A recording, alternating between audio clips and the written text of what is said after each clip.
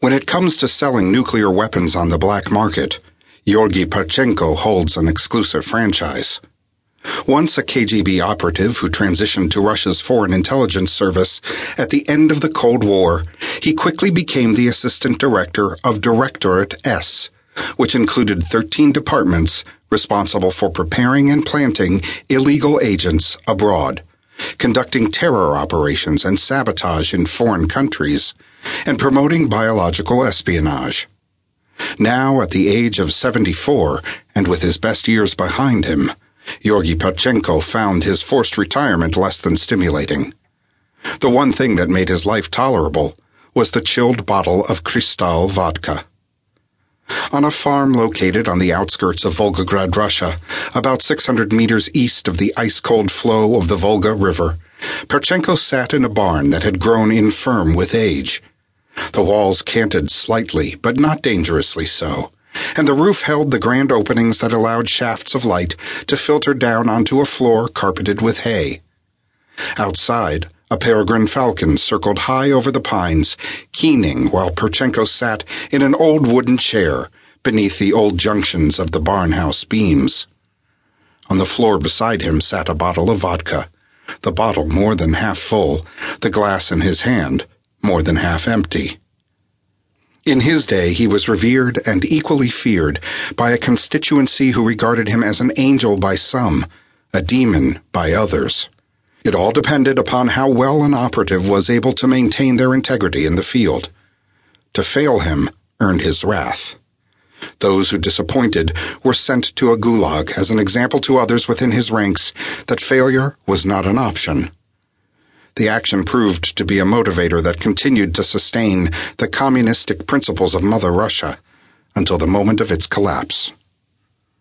At 74, the man who was once a giant among his peers had become a black marketer who lived with the fading memories of times when Russia held its chin brazenly outward in defiance against capitalistic nations. It was a time that gave him unimaginable pride that what he did validated a sense of self-worth.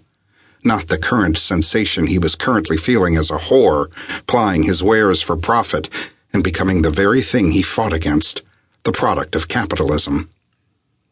Raising his glass high, Georgy Perchenko prepared himself for a disheartening toast. "To old Mother Russia," he said, "and may she someday return to a great power." In fluid motion, he brought the glass to his lips and downed the vodka in a single shot. Immediately he reached beside him, grabbed the bottle by its neck, and poured himself another.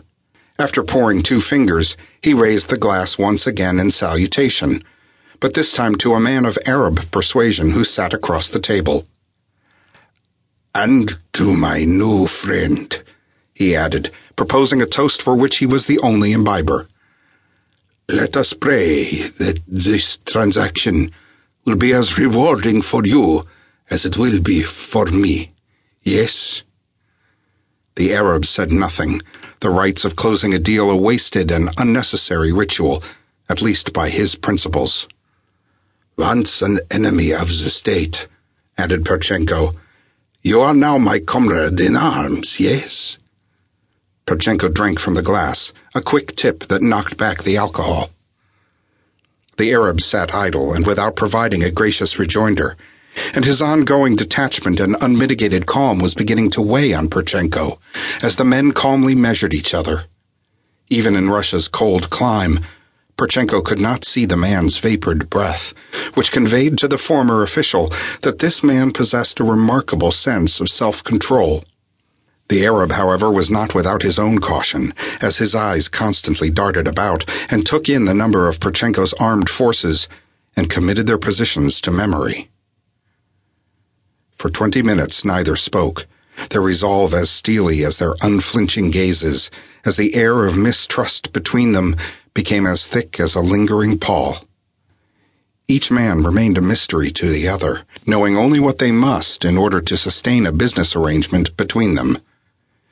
In this case, the common thread was the tie to a middleman, an Al-Qaeda operative who brokered the deal.